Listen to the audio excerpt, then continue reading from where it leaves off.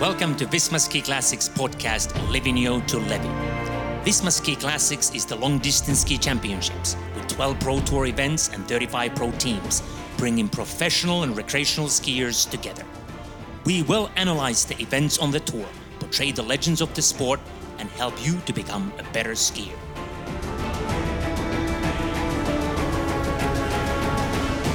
Greetings, all Visma Ski Classics fans and all cross-country ski lovers out there. This is it. Visma Ski Classics Pro Tour Season 11 has started. La Diagonela, Engadin La Diagonela is behind us, and what a race that was once again.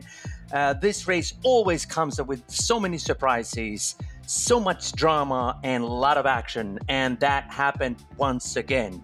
I'm your host, Teemu Virtanen. This is the Livigno to Levi podcast. No more preseason stuff. This is the real season now. It has started, season 11. My guest today is Gustav Koskren from Team Ramudden.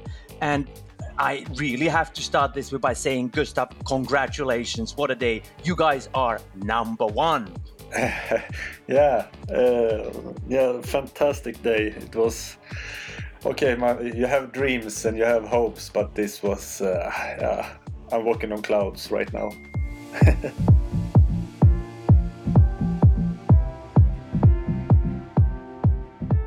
You were able to do your magic again. I mean, in these cold conditions, your team, the skis were perfect. It seems that they were really good. It was extremely dry snow. It was like you had grit wax under double poly skis, but we managed to give them good material, so it fell out really well. Yeah, I noticed that when I was commentating. I commentated remotely from a small studio in Helsinki, Finland. I wasn't there.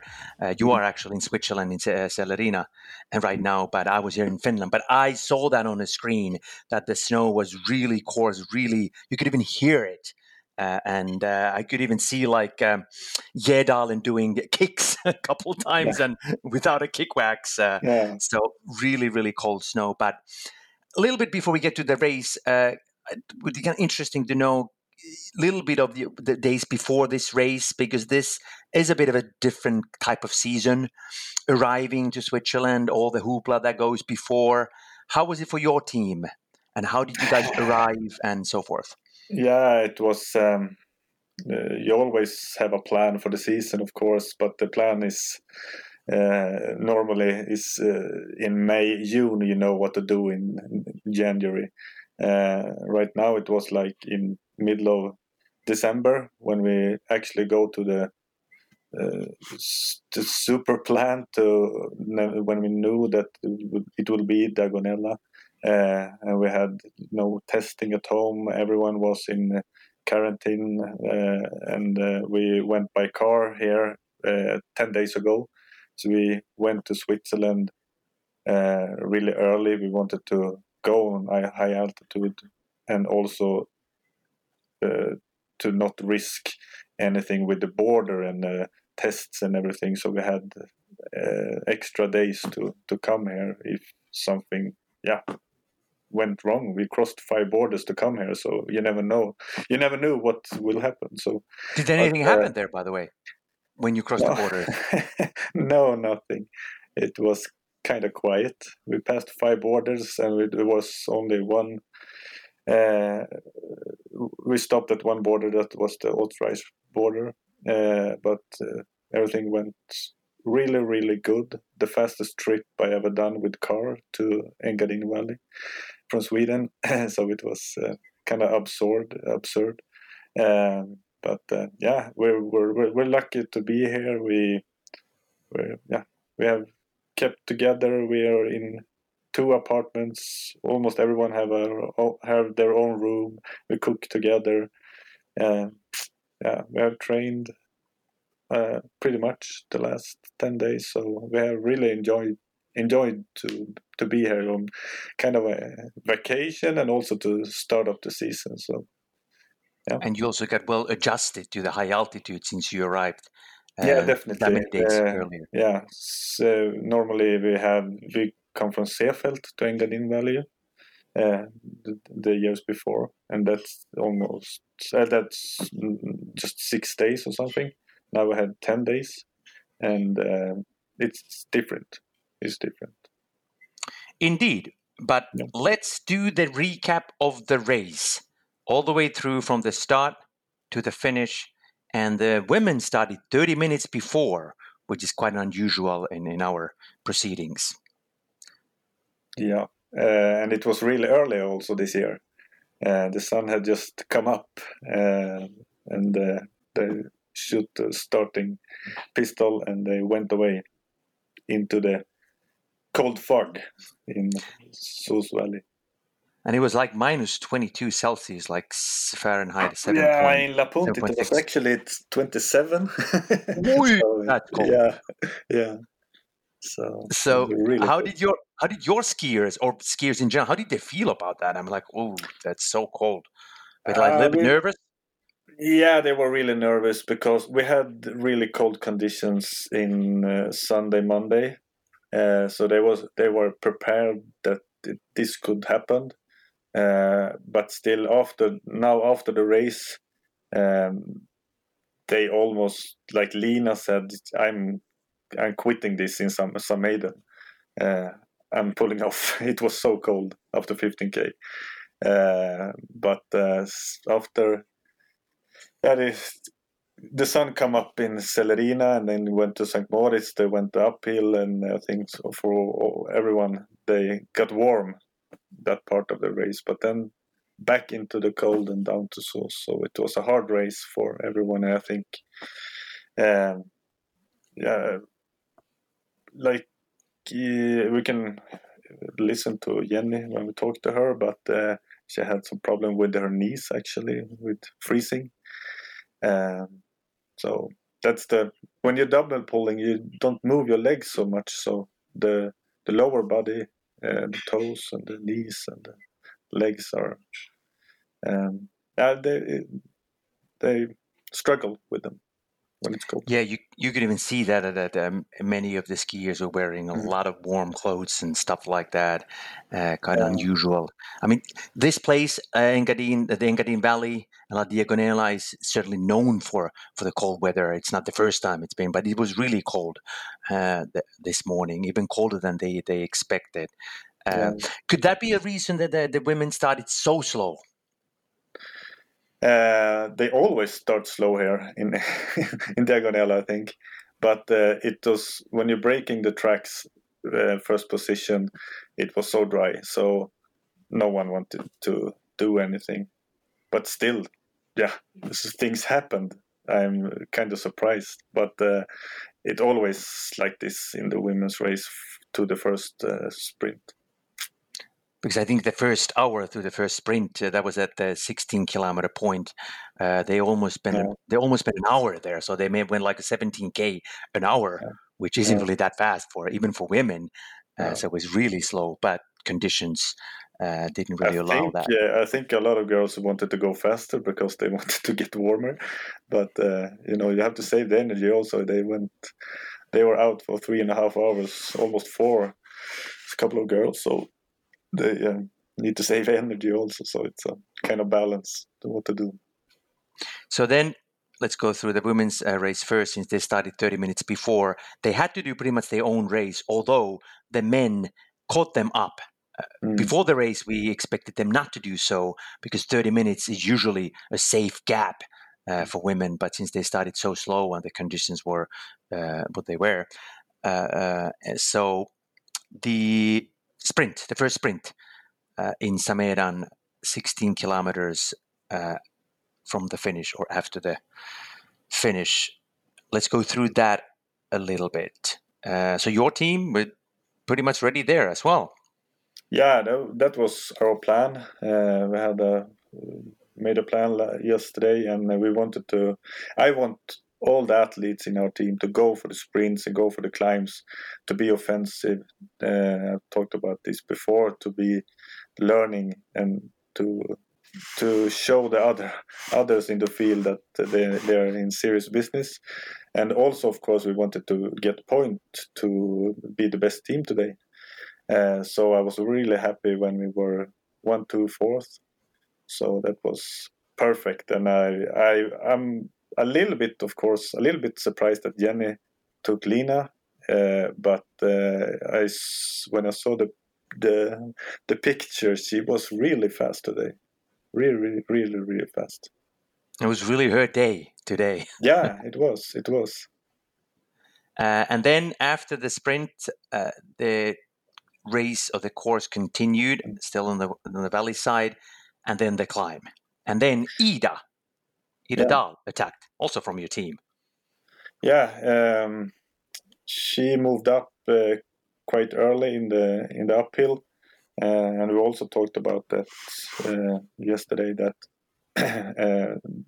there could be this year when it's cold and there is more good girls, that it will be not that speed that have been before, and also that the guys will not catch them in the uphill, so it maybe will be more defense from some of the girls uphill. So the plan was to, if it gets defense, go for it, if you have the arms.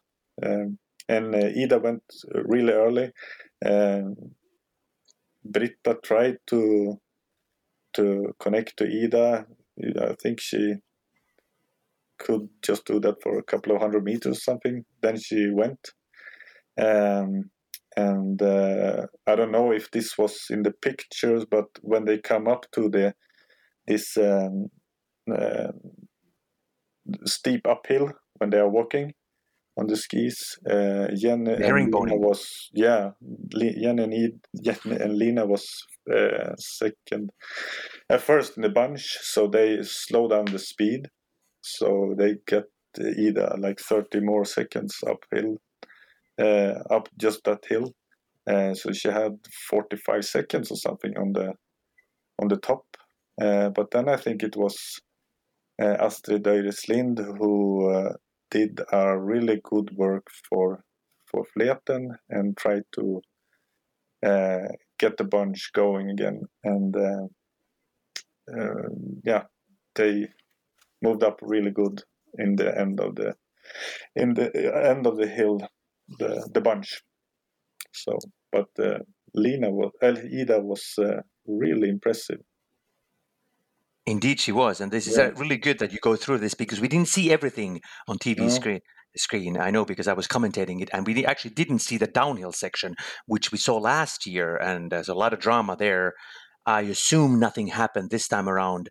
Didn't really see much, because by the time we get back, they were already down on the lake. Lina fell in the one part of the downhill, so she lost a bunch, but connected to the bunch down to the last part of the downhill section to the lake.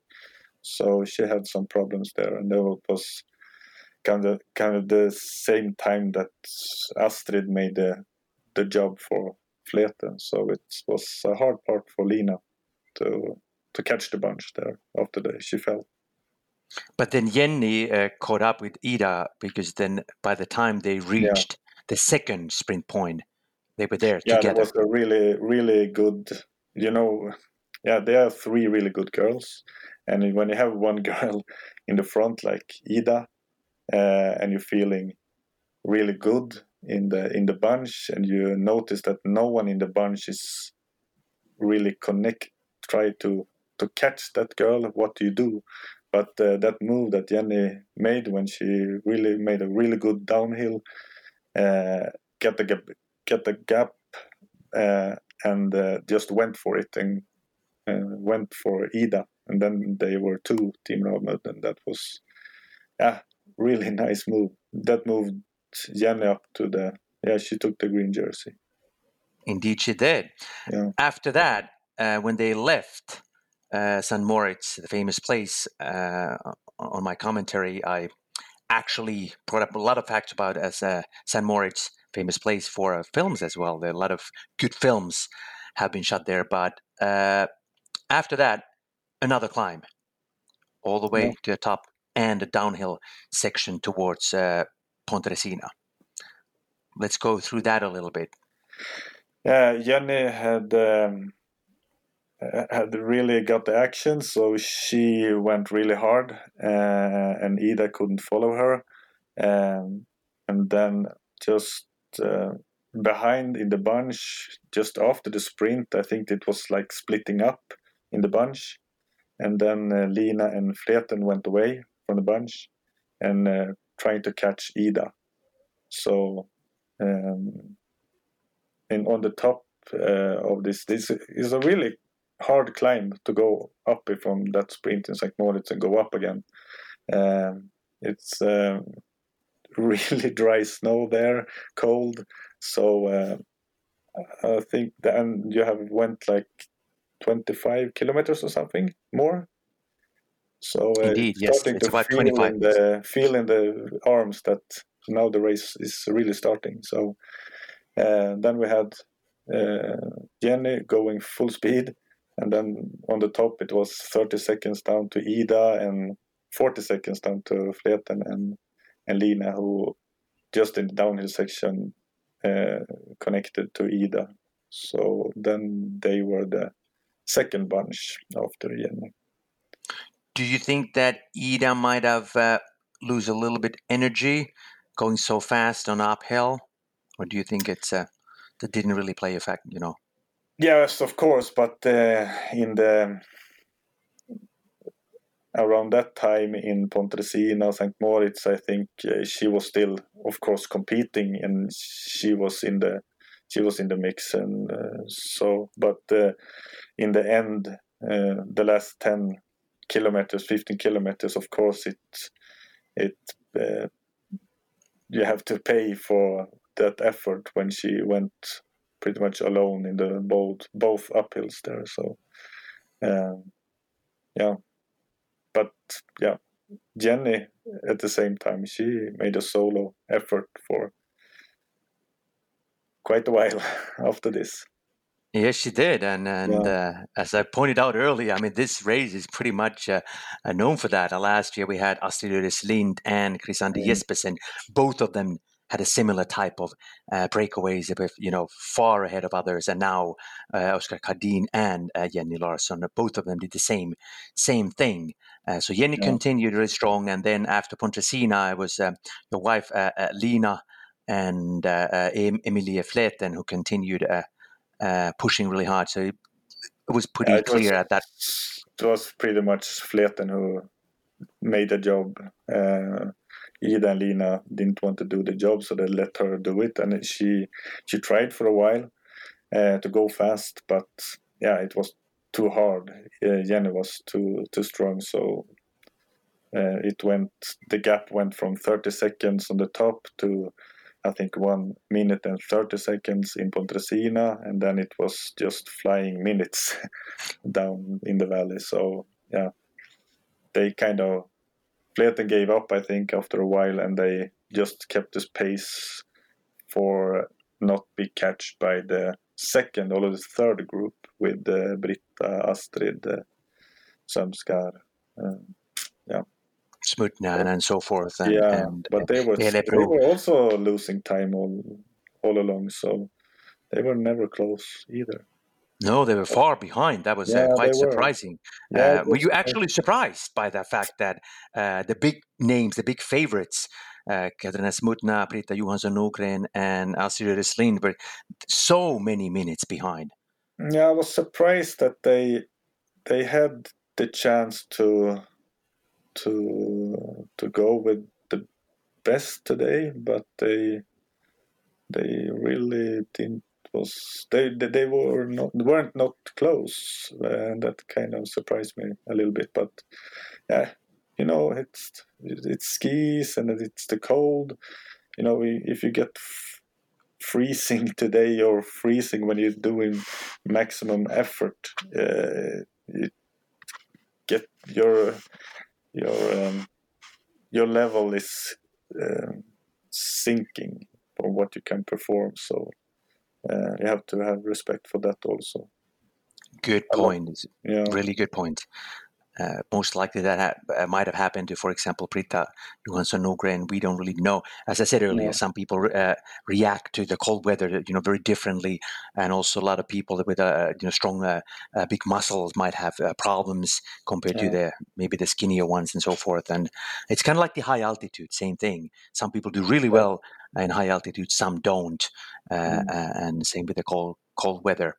There was a jury decision this morning that it was okay to have a clothing jacket or a vest over the bib to start with that. And we saw that both Fleten and Astrid had that pretty much all the race, I think. Yes, I think Emilia just threw that off just before the finish. Yeah, and that's pretty rare to see, but it was a good decision and necessary today. Yeah, I think the only time I've seen it is like in a really long, like these extreme ultra races, like Red Bull Nordensjöloppet. That's where the skiers have been able to wear something like that. But then, at what point did Ida realize that Emilia and Lina, your wife, are going to leave her behind? That was actually I was feeding in when it was like 15 kilometers left, and the men's bunch who was chasing Cardin was closing up to these three girls.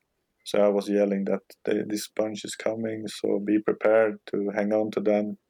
And Lina and Fleten hang on to that bunch for like a kilometer or something, and Ida wasn't that successful, so that's when she was left behind.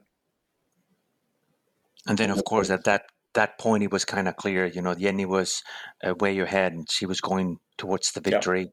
Then Ida was she had 4 minutes at that time.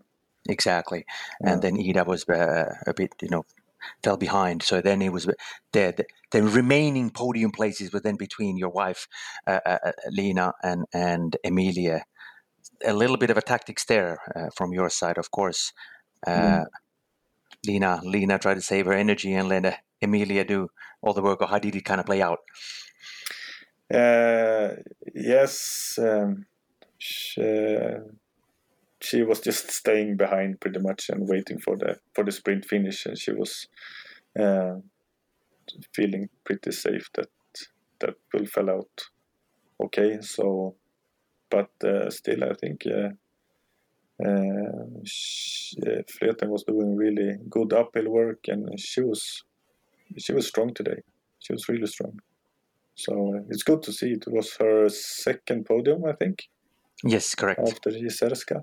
So it's good to see new faces on the podium. And then the finish. Jenny didn't have to worry about anything, just finish up and just soak up and then the glory of winning her first and being on the podium for the first time. That's just that's quite a feat. But then the sprint finish between Lina and Emilia, it looked like that Lina waited till the last minute to do the sprint, because I assume because the snow was so slow. So she was behind, and then it took a while before she kind of hopped on the other track and sped up. Yeah, I think they looked at this yesterday, that it was a kind of a small downhill kick late on the sprint finish. So she used that one, waited for that one to make a move. So when it's so dry, you go first. You need some extra things to get accelerating. So she was waiting for that, but at the same time, I don't think Emilia didn't do anything to answer that. So it looked like it was really safe for Lina. She pretty much just gave up. It's like, okay, fine. I'm happy with the third place. Disappointing. Yes, exactly. So, but again, a really good day for you guys. Jenny Larsson won, then Lina Koskinen second, and Emilia Fleten third, and Ida Dahl fourth. But I think now it's a good time to listen to Jenny. I think she's there on a phone. So I think we can connect with her and just find out what she thinks about the race today.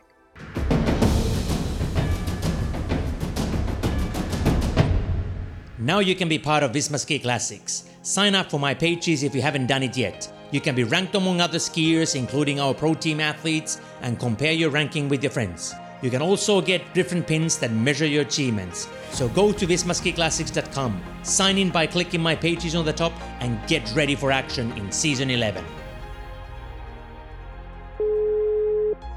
So now we have Jenny Larsson, the happy winner, on the phone, connecting us through her phone. Where are you at the moment? Have you already left Switzerland? Are you heading towards Italy? No, I'm actually on my room together with my teammates outside in our apartment here in Bellina. We're going to Italy tomorrow. So we are taking a little bit piano this evening and just enjoying the day. It'll be a big celebration for you. I mean, your first podium, and not just podium, but a victory.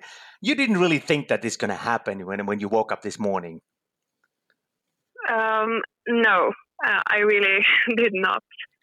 Actually, like the last thing I did last night was being angry at my boyfriend because he like, come on, go and win tomorrow. And I was like, how can you even say that? That's such a like hard goal because I know how how great everybody in this sport is. And my my like dream goal for this season was being able to get to the podium. And I absolutely believe in myself, but being able to win and like in this way was wow. I still haven't really let it sink in my brain. But you were already strong at this, the sprint points. So at that time, you must have felt that, okay, this could be my day. Yeah, actually, it was like the first 5K or so. My body was like so good, and I also really fast learned that my skis was really fast and good. So I actually like thought, wow, maybe I can win today, but it was like really not.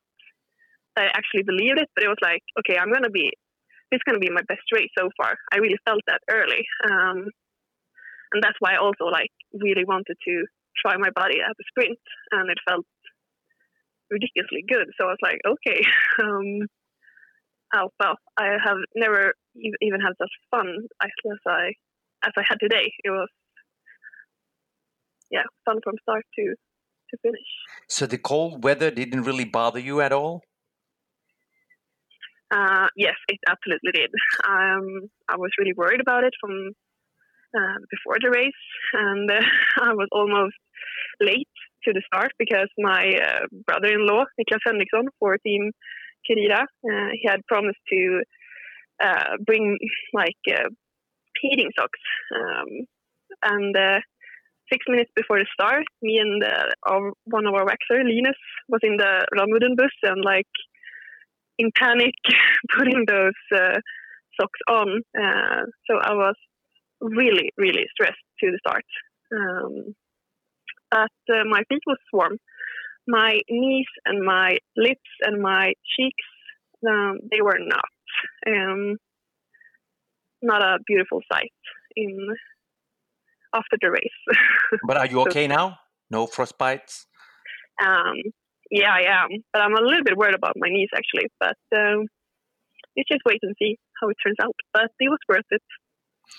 And then let's talk about your breakaway. I mean, of course, Ida Dahl, your teammate, did the first breakaway. Really strong performance from her as well, and she skied away from you guys and the first long hill. But after that, you caught her up, and then it was your turn. Yeah, she was really strong. We didn't have like that speaking out loud before, so we was like, me and Lina was like, wow, look at her, she goes. Well, I was just being cold and not leading the hunt for her. But then I knew I had good skis, and I thought it was really passive skiing out to the lake in St. Moritz. And I was like, okay, if I push really hard now, I might get a gap and shake out the others, so I can help Ida in the front. And I succeeded with that. And my plan was like not to ski away from her. We pet each other and come on, and suddenly I just look back and she has got my back. So absolutely not my plan. And so I was like, okay, how am I going to proceed with this? But I didn't feel like I went maximum, and so I just thought that okay, let's try this, and they're gonna get eliminate this gap, but they didn't, and I just got better and better timing from the others, and I was like, whoa, what's happening? But I never thought that my gap would hold, so I really never was relaxed about it, even when they said like 4 minutes, Jenny, 4 minutes. Even at that point, you were still a bit uncertain? I was like, oh my God, what am I supposed to do when I finish? If I finish like second, I don't know how to strike a winning pose. And I was like, no, Jenny, no, don't think like that. You have many Ks before you, so just push. No, I thought that maybe when the guys came along the girls, they would get their backs and just easy tighten the gap. But I never felt that I was like super tired. I had like a strong and steady pace, but I never went like maximum thoughts, because I really thought I gotta have powers when they come, but they never did. And then what about the last uphills just before the finish? When you passed the start area. Then I started to believe that okay, this is happening. I was so tired, and Max Novak in my team, he skied beside me and like, oh my God, Jenny, how sick? And I was like, oh my God, I'm dying. What's happening? And he was like, what are you saying? But I was so tired and like in my own bubble, and so ecstatic about it, because it started to like sink in at that point with 2K ahead. Did you like this new ending, by the way? I never tried the last one. I was sick last year, so this was my La Diagonela premiere. But I knew this course would fit me. I think that I have improved my double poling, both uphill, but also on the flat, and that has always been my strength. But I have worked on improving my strength. So I had high hopes of doing my best race in Visma Ski Classic so far, and I succeeded. And then by the time you got across the finish line, did your mind just go blank? Here I am, I did it. Oh yeah, wow! There was so many feelings. I just cried. It was so sick. How does it feel? How does it feel now? Because you had a little bit time from that. You had a time to kind of get adjusted with the feeling. I still have really close to tears, and I'm really enjoying it. But it's gonna take some time to like sink in, as I said earlier. But it's such a good feeling in the team, and everybody's so happy, and like we was the number one team today, and I think everyone has seen it coming this summer. It has been such a good spirit and really pushed each other hard, but like managed to do so the first race, it was unbelievable. Certainly a splendid opening for you guys, and as you mentioned, tomorrow is a new day. You will head towards Italy and new race, Topla Cortina, and then after that, Marcialonga. What about those two races now? Now you are the one everybody's, putting their sights on. It's going to be a really new situation for me. Like, I hadn't known that I have a high capacity, but others might not. But that's going to be exciting to work with. And just start with a yellow bib. I mean, wow. But I'm going to be humble.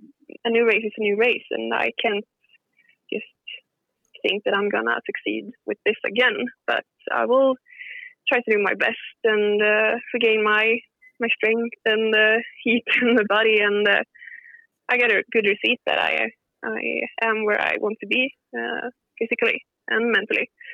So it's going to be fun races. Absolutely. Absolutely, they will. So thanks for joining us, Jenny, once again. Congratulations on the great victory and good luck. Drive safely. Thank you. Bye-bye. Thank you. Bye.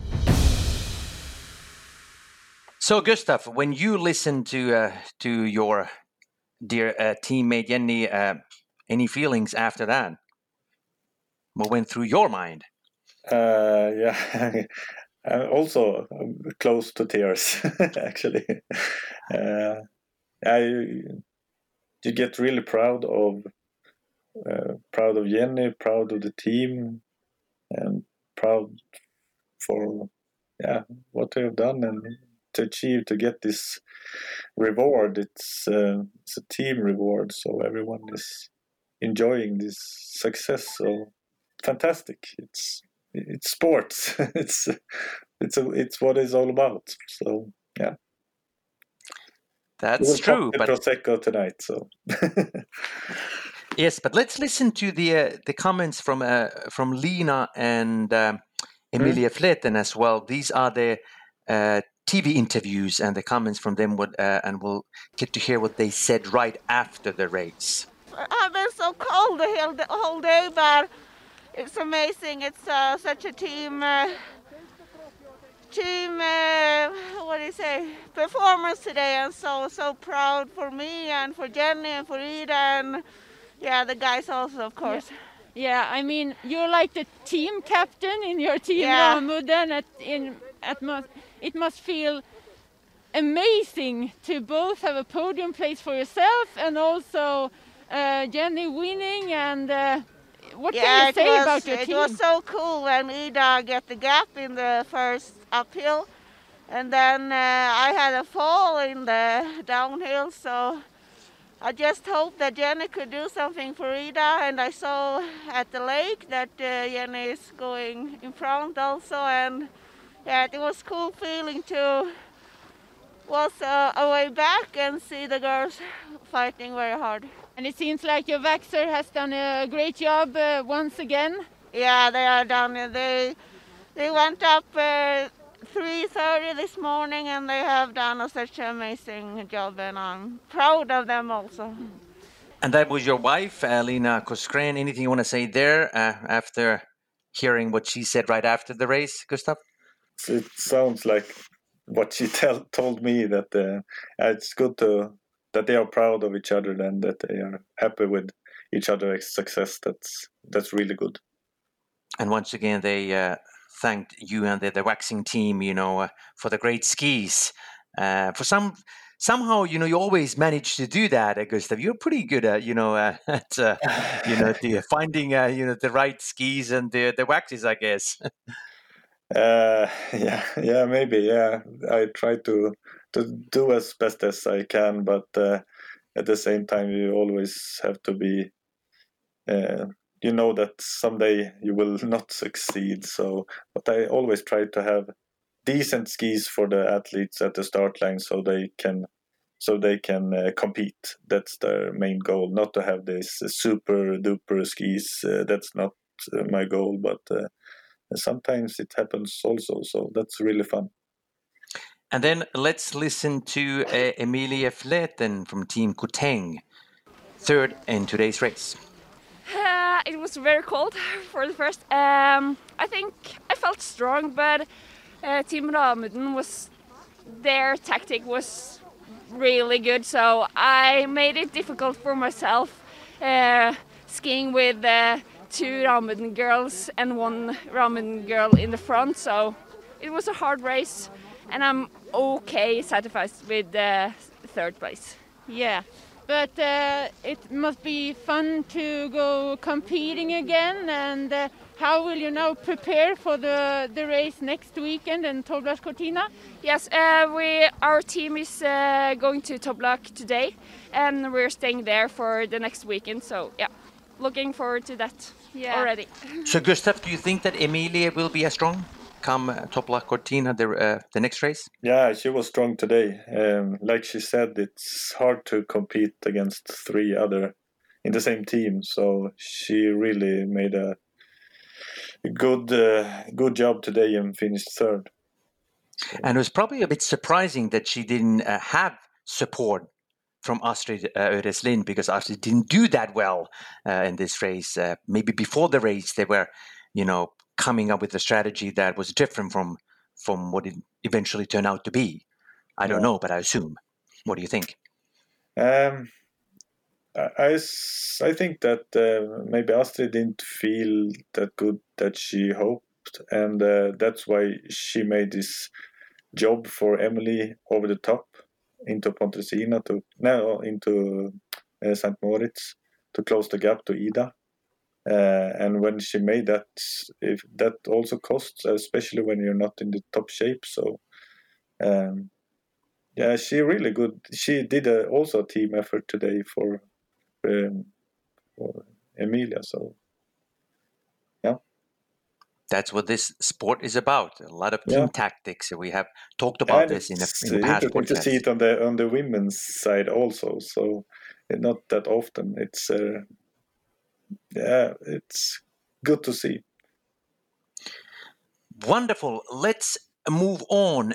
We have now analyzed and went through the women's side of things, the whole race. Listen to the podium skiers. Now, of course, the men's race, and the winner was Oskar Kardin. But let's do things a bit differently this time around, so we can actually talk to Oskar first. So let's call him and find out what he's thinking right now.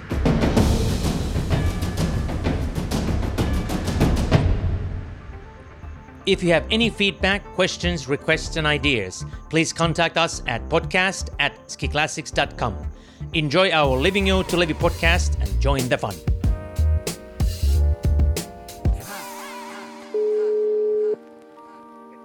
And now we have Oskar Kardin from Team Ragde Eiendom. He is on the line. Happy winner. So, Oskar, you've been on the podium before, so you're no stranger to podium places, but to win a race like this, and with the gap that you managed to cook up with, I mean, amazing job. How did you manage to pull it off?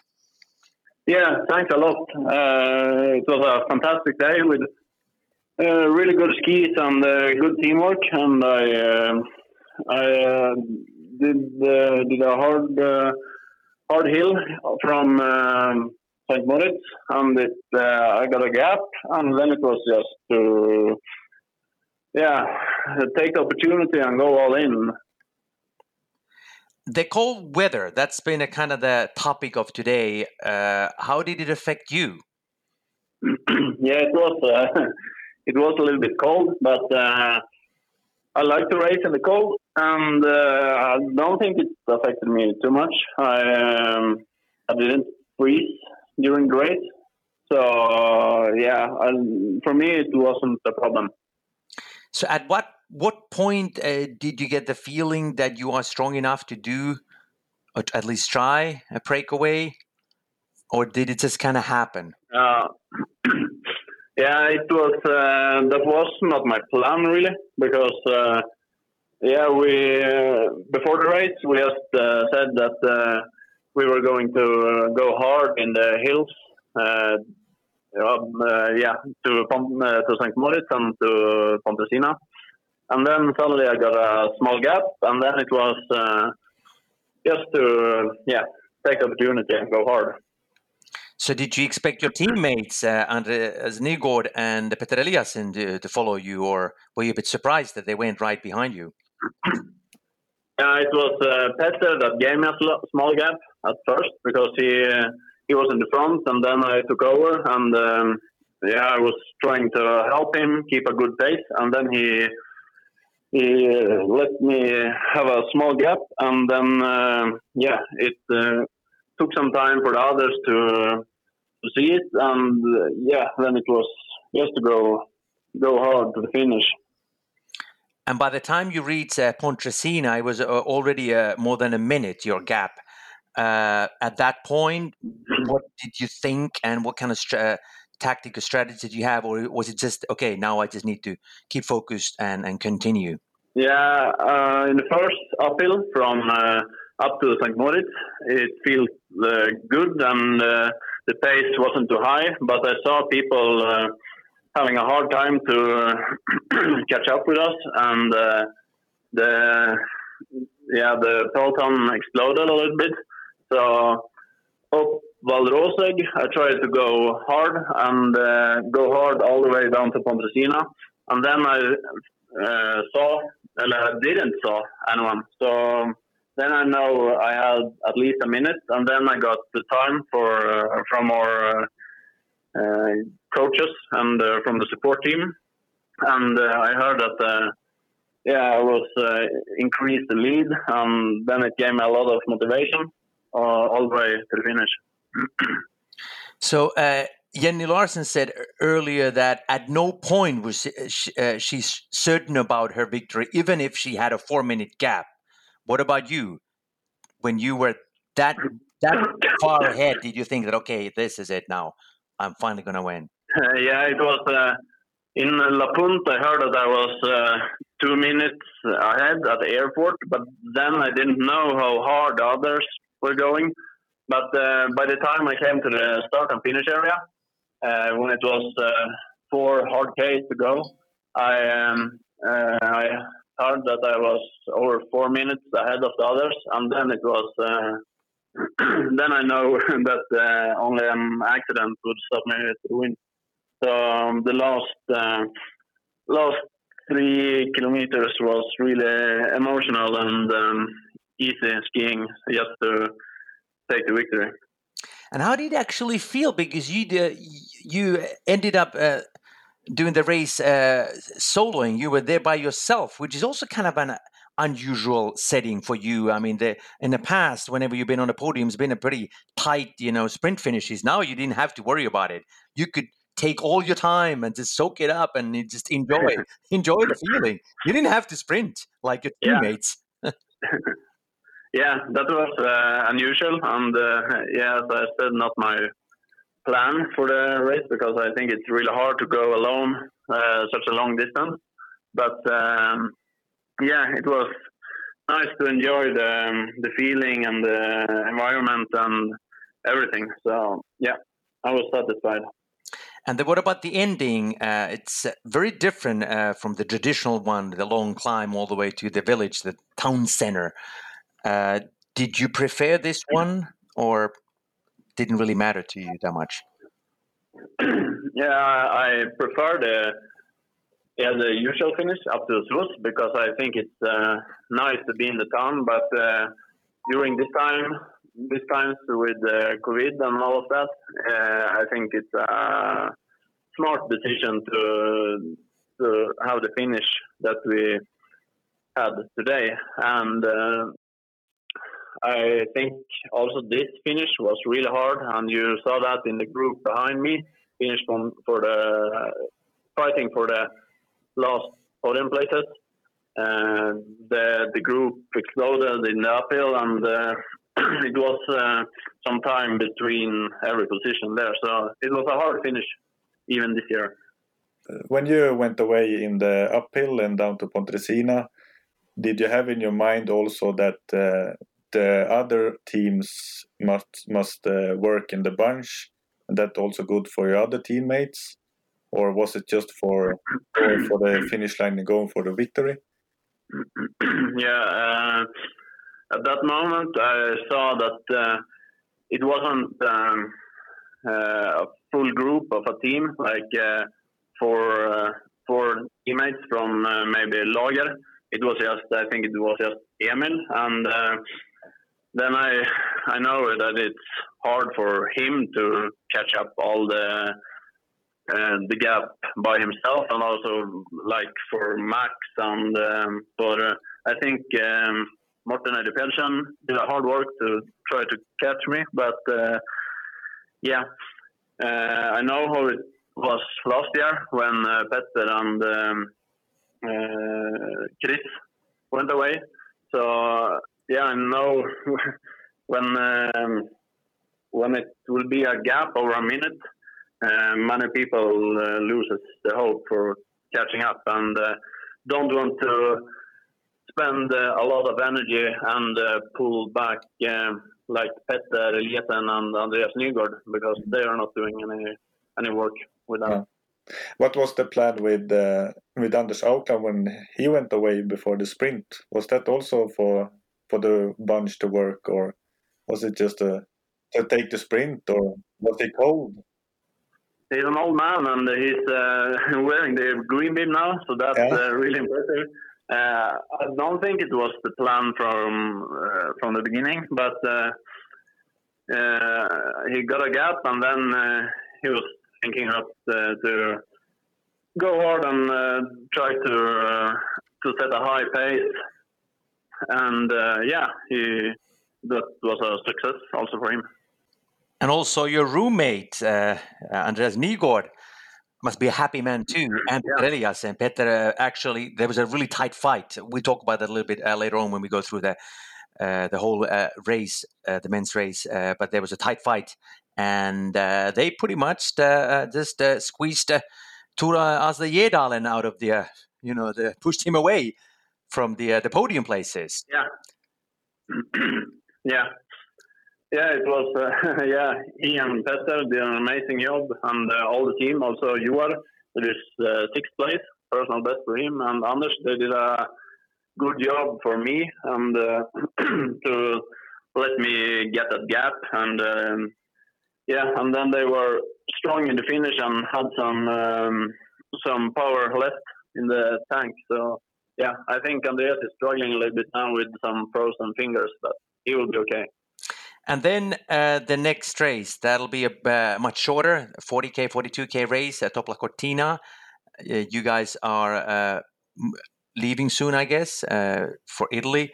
What are your now plan or hopes for that race? It's very different from this one, of course. We're in Livigno right now and staying here until Tuesday. And then we go to Toblach and prepare for the race there. And I think that race is, I think it will fit me. And if I'm in a good shape and have good skis, I think it will be a good race for me. But you never know. Maybe I feel a little bit tired after this. And I'll see how my body reacts and how I feel for the next race. Are you expecting a sprint finish there, which is usually the case at that race? I don't know. I haven't seen the finish and the race profile, because I think it was a little bit different finish from last year. So I don't know how it will end in the finish. Well, thank you very much, Oskar Kardin. Once again, congratulations on your victory.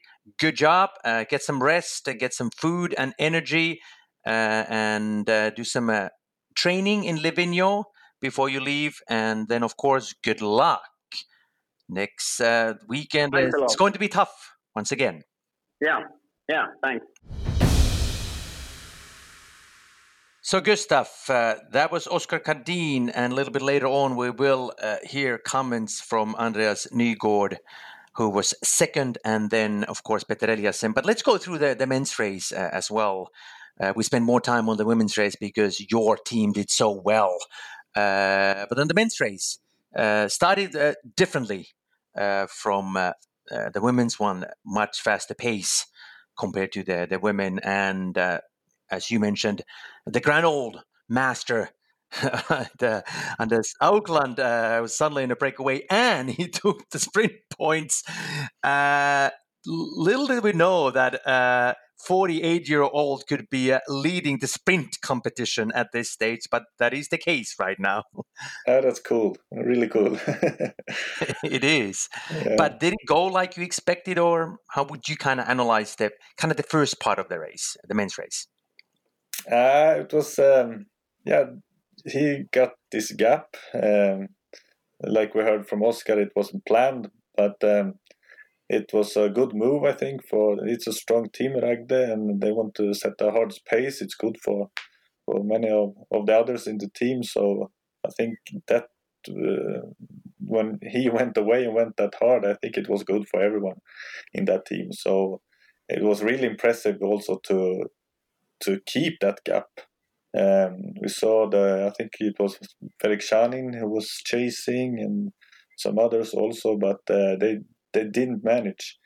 And he got the full points on the first sprint. So then it was just to hang on to the next sprint and get the green bib. And it was cool to see. Yeah, and he was second at the second sprint. Emil Persson took the maximum points there, and that was, of course, the San Moritz one. Then the uphill there for the men after the first sprint. At that point, Aukland was still in the lead. But then, it was really, I think it was like Oscar said, a high pace because there was, I think, in the bunch I was on the top. And there was 10 guys who was keeping together. Then there was the others, like 11, 12, 15, 17. They were really struggling, but they kept on to the bunch down to St. Moritz.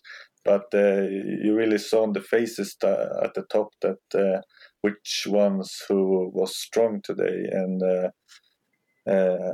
what I saw, Oscar, Nygård, Eliassen and also Tord, they were looking really good in their faces on the top, so they were strong today, all of them. What about your team members? They performed really well. I mean, the young guys too. Johannes Eklöf, he was really strong today. He was also looking good at the top. Max was struggling a little bit on the top. But they both was kept on to the bunch, and then we have this youngster, the Norwegian biggest talent, as I always say in long distance skiing, Herman. He wasn't either far behind after the first climb, but then struggled a little bit when they went back to Pontresina. But he did really well. I mean, he was 19th in the race. And he's like, 21 years old, isn't he? Now 20. August, he was 20. So it's really cool to see in the top 20 you have 48-year-old Anders Aukland, who was 12th, and then 20-year-old Herman Paus, who was 19th, you know. So that's the beauty of the sport, you know. Like it's a huge age difference. Yeah, it's cool. Max finished 14th. We'll talk about the finish a little bit later on, your teammate. Then after St. Moritz and after the second sprint, the climb again. We saw Emil who took the sprint there. He was really strong today. I don't know. I haven't just analyzed that maybe Lager 157 didn't have the top skis. And if it's like that, I think Emil really made a super performance today. But when they went to this second hill after the sprint, like Oscar said, he went for it, or he got like a team buddy gap when Eliassen left a gap to him, so he can go by himself. Yes, Emil performed really well. He was 5th in today's race, and as you mentioned, most likely he didn't have the best possible skis. So are you He was surprised fit, by and this? he's got the pink bib, so of course it wasn't. It can't be that super bad skis, but maybe he had really good, and the others had a little bad. I don't know, but it was a really good performance from Emil. There's been quite a lot of speculation on Lager 157 ski teams because they won the early races last season, kind of the prologues, and then of course Emil Persson won the Kaiser Maximilian Lauf. But now he pretty much proved that he is a real contender, and when conditions get harder as well. Do you think that he's definitely a good contender to fight for the yellow bib? The yellow bib is really hard. Everyone who's in the top 6 at the races is yellow contenders, but in the end you have to be healthy and compete all the races to be there. So and in the end it's maybe 2 or 3 who is. So he is one of them, but it's really hard. It is really hard, and we still have the usual, suspects, as I call them, in the top. Oskar Karin, of course, he's not a unknown name. He's been on the podium before. This was his first victory, but then Andreas Nygård was second, Petter Eliassen third, and Tor Asle Gjerdal in fourth. These are the guys that always fight for the yellow bib. Back to the race after Pontresina. Okay, at that point, Oskar Karin was ahead of the others, but in the men's race there was still a huge but much bigger group than in the women's race fighting for their remaining podium places. There were like 10 or 12 men who was keeping together until the last 10 kilometers. And it was, like Oskar said, I think Ragde had 4 guys in the bunch. We had 2 guys. Then I don't know if just loners, the rest of them. And when Oskar had that big gap,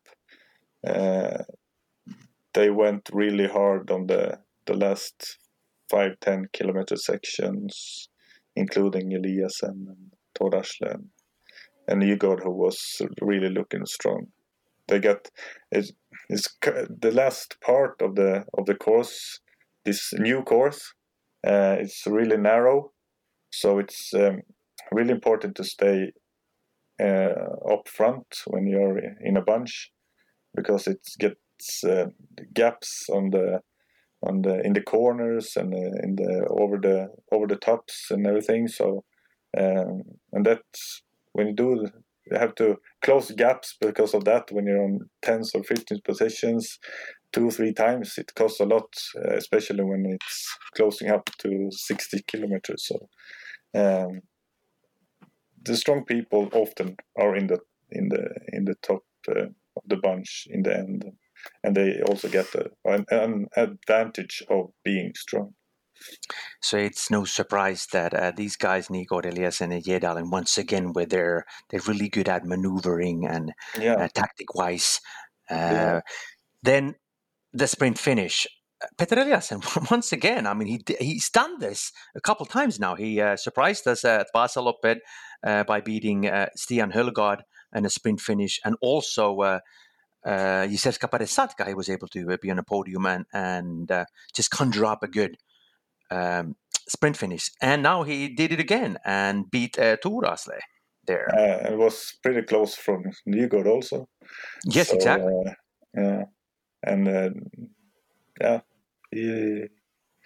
Let's consider him as a sprinter also, I think.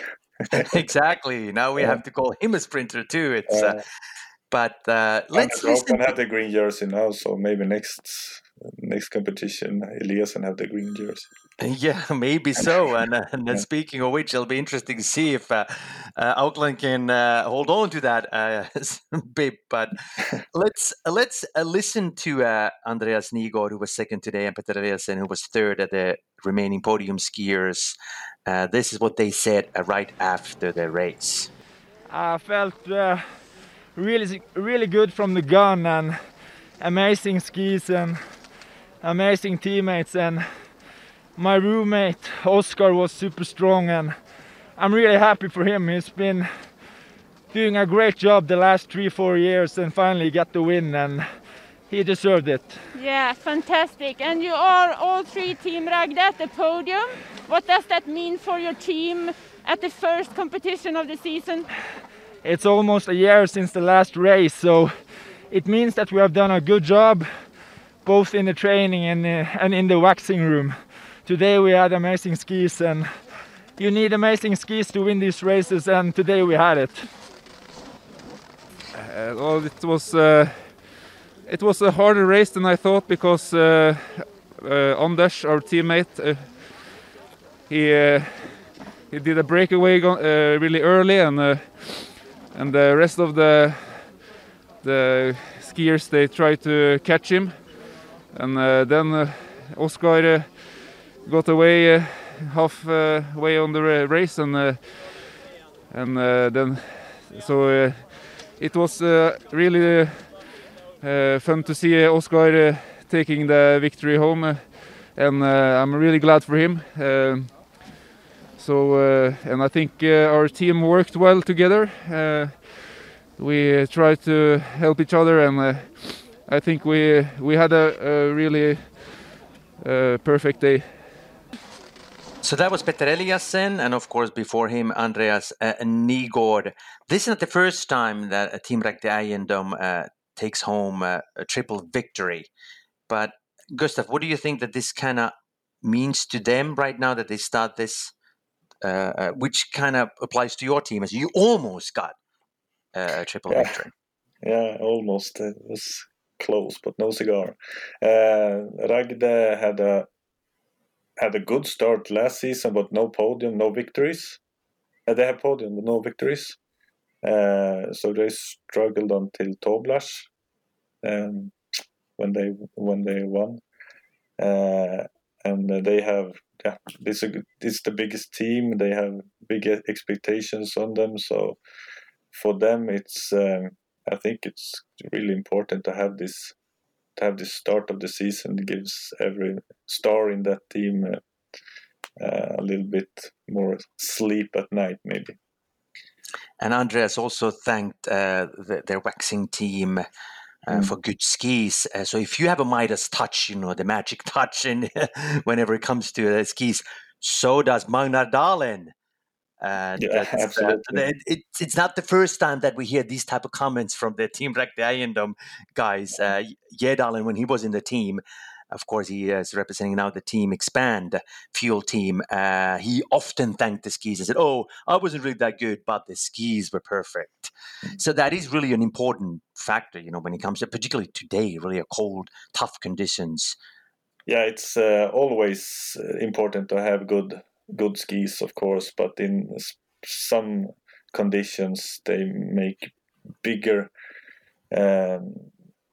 difference, and in wet conditions and in cold condition it's often bigger difference. So and today it was really cold, so then the athletes know when they're in the bunch, when they are feeling they have a little bit better skis than the other competitors, it gives you such a advantage psychologically. It maybe not be that they have 1-2 minute better skis, but just to know that you can drop the last double pole over the top and just gliding into the back of your competitors. It's it feels really great, and you save so much energy on that. So in the end, that sums up to to maybe a lot of minutes. That is definitely a confidence booster. Yeah. Let's take a look at the results now, and then before we wrap up, we talk about the next race, which is Toplach Cortina, much shorter race, 42 kilometers. And as these athletes pointed out, that they are going there pretty soon. Some of them are now already in Italy, but they will stay in Livigno and then leave from there. But today's results, which are also the standings for the champion competition, as we just started the season. This La Diagonela was the first race of the Pro Tour season 11. So once again, Oskar Kardin was number 1, then Andreas Nygård second, Peter Eliasson third, Tor Asle Jedalen fourth, Emil Persson fifth, Joar Tele sixth, and Emil Vokuev seventh, Johannes Eklöf eighth, and Modnede Pedersen 9th, and Ari Lusu at 10th. And then on the women's side, let's go there as well. And Jenny Larsson won, Lina Koskren 2nd, Emilie Fleten 3rd, Ida Dahl 4th, Katarina Smutna 5th, Astrid Rödeslin 6th, Linn Sömskar 7th, a good race from her as well, Britta Johansson Nogren 8th, Elin Molin 9th, and Sophie Elebrod 10th. So that's the top 10 of today's race and also the champion competition. And then the other categories. Let's go to, and the Visma Alp Trophy is also the same as this was the first race in that particular competition. And then, of course, later on we have the Visma Nordic Trophy competition once we get to the Scandinavian races. But then we'll take a look at the youth competition. So now, Emil Persson, as you pointed out, Gustav, he is in the lead, followed by Johannes Eklöf from your team. Gabriel Höjlund, he performed really well today. I noticed that when I was commentating from Team Encon. So Jerry Arling must be pretty happy too. Yeah, I'm really happy that Gabriel got the contract from Team Encon late in this autumn, because he is a really big talent, Swedish talent. He pretty much won all the national long distance races in Sweden last year, and he's got a really good sprint also. So he's an upcoming man. So look up for him for the youth bib. Indeed, and Max Novak was 4th, and Herman Paus from your team, we talked about him, he was 5th, and Dmitry Bargashov, the new team member in the Russian winter team, he was 6th. That was the youth men, and then youth women, Jenny Larsson, of course, today's winner, followed by Ida Dahl, who was 4th, Hedda Bångman, also from Sweden, who spent some time in the United States of America, but now she's back and performing well from Team Nordic Athlete. Anastasia Rugalina from Russian Winter Team 4th, Melina Shetes from Team Zips 5th, and Teresa Huzerova from Slavia Postovna Sport Team 6th best. And the sprint competition. Anders Aukland, number 1, the sprinter. That'll be interesting to see how that develops in his the competition there. But Emil Persson was 2nd, Alexei Tvoskin 3rd, Maxim Vileksanin 4th, Modnede Pedersen 5th, and Emil Vokuev 6th. That's the and Stienberg also 6th, who's defending the title. And on the women's side, Jenny Larsson 1st, Ida Dahl, Lina Koskren, Linn Sömskar, Britta Johansson Nogren, and Emilie Fleten. That's the sprint competition. No climb competition in this race. There used to be one, but not in today's race. And the pro team. I know that this is something that you love to hear. Team Ramudden is number 1. The Team Ragde Eiendom 2nd. So they are 20 points behind you guys. Gustav, there will be a tight fight now between you two, correct? And Lager 157 ski team is then 20 points behind Team Ragde. Yeah, and then also the Russians will come, and Koteng, you never count them out. Maybe next competition they have a triple like they had last year a couple of times, if they bring Chris maybe. So yeah, I'm really proud to be number one, and that was our goal yesterday when we talked to try to get points on the sprints and have a good performance for everyone, and we had the chance to be on the top, and we made it. So yeah, it's really, really, really, really good. And those two teams that you just mentioned, Russian Winter Team is fourth, and also 20 behind point, Liger 157 ski team. Then Team Nordic Athlete, formerly Team Manbad, is now Scandinavian pro team, 20 points behind. Russian Winter Team, and sixth is Team Koteng, 100 points there. 6 best teams. So the next race, Toplach Cortina. Very different from this, 42K. There's a long gradual climb all the way to the top, and then the long downhill section towards the Cortina d'Ampezzo. Your take on the upcoming event? Yes, and it's shorter also. Makes a difference when you're get over 2 hours, 2.5 hours. So today was really tough, of course, when it's 3 hours. Toplach Cortina maybe is around 2 hours. So that will bring higher pace, I think, or more attacking skiing. And also it's when this course, when you go up to the top, Shimabata, or what's it called? Yeah, and then you go downhill. It's really special, of course, to go first in the valley of where there's no sun, and then you come out of the tunnels and you go into the sun. So yeah.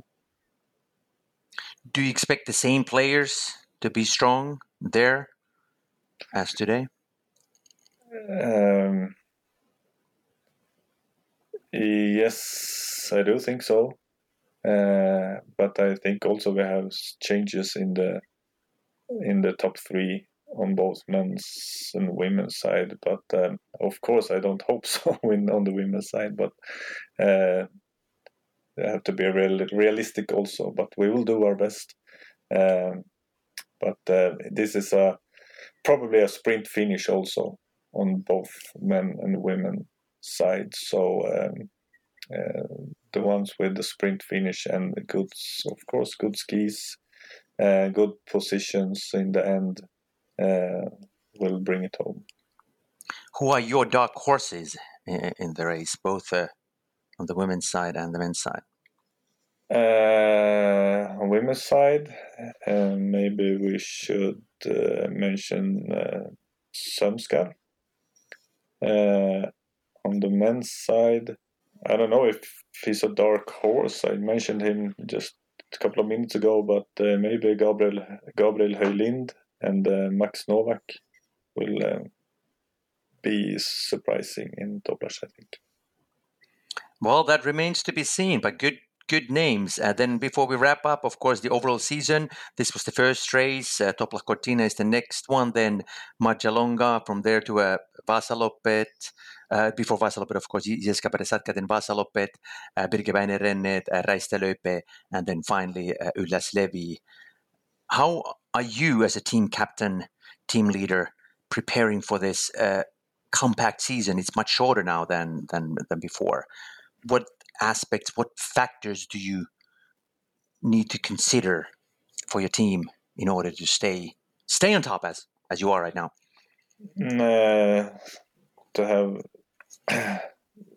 To have a good plan and just enjoy the weeks between the competitions.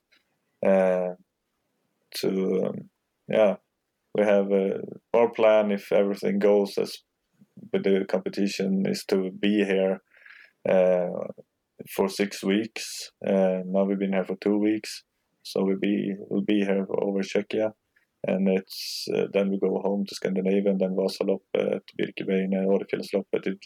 Every weekend it's a new competition pretty much, and it suits us really well, but because then we, with bigger gaps, you don't get in the flow. So I think it's good with compact calendar. And you guys always have a good mood in your team. I know that you spend a lot of time together, and you're very good at creating a good atmosphere. I'm pretty sure that your skiers feel comfortable and happy, and this was a really good start for you guys. Yep, absolutely. And like I said, tonight we're gonna pop some bottles of Prosecco and really celebrate this day and enjoy it. So be grateful for what we achieved today, and hopefully we can do it some more competitions this season. But right now we just enjoy this. Indeed, you should. Go ahead and enjoy and pop the champagne or the sparkling wine and have a good time with your team. Thank you very much, Gustav. It was really good to have you as always. Once again, congratulations on your team's performances, and good luck good luck to the next one, and also for the whole season, not just Top La Cortina. And stay on top. Thank you very much.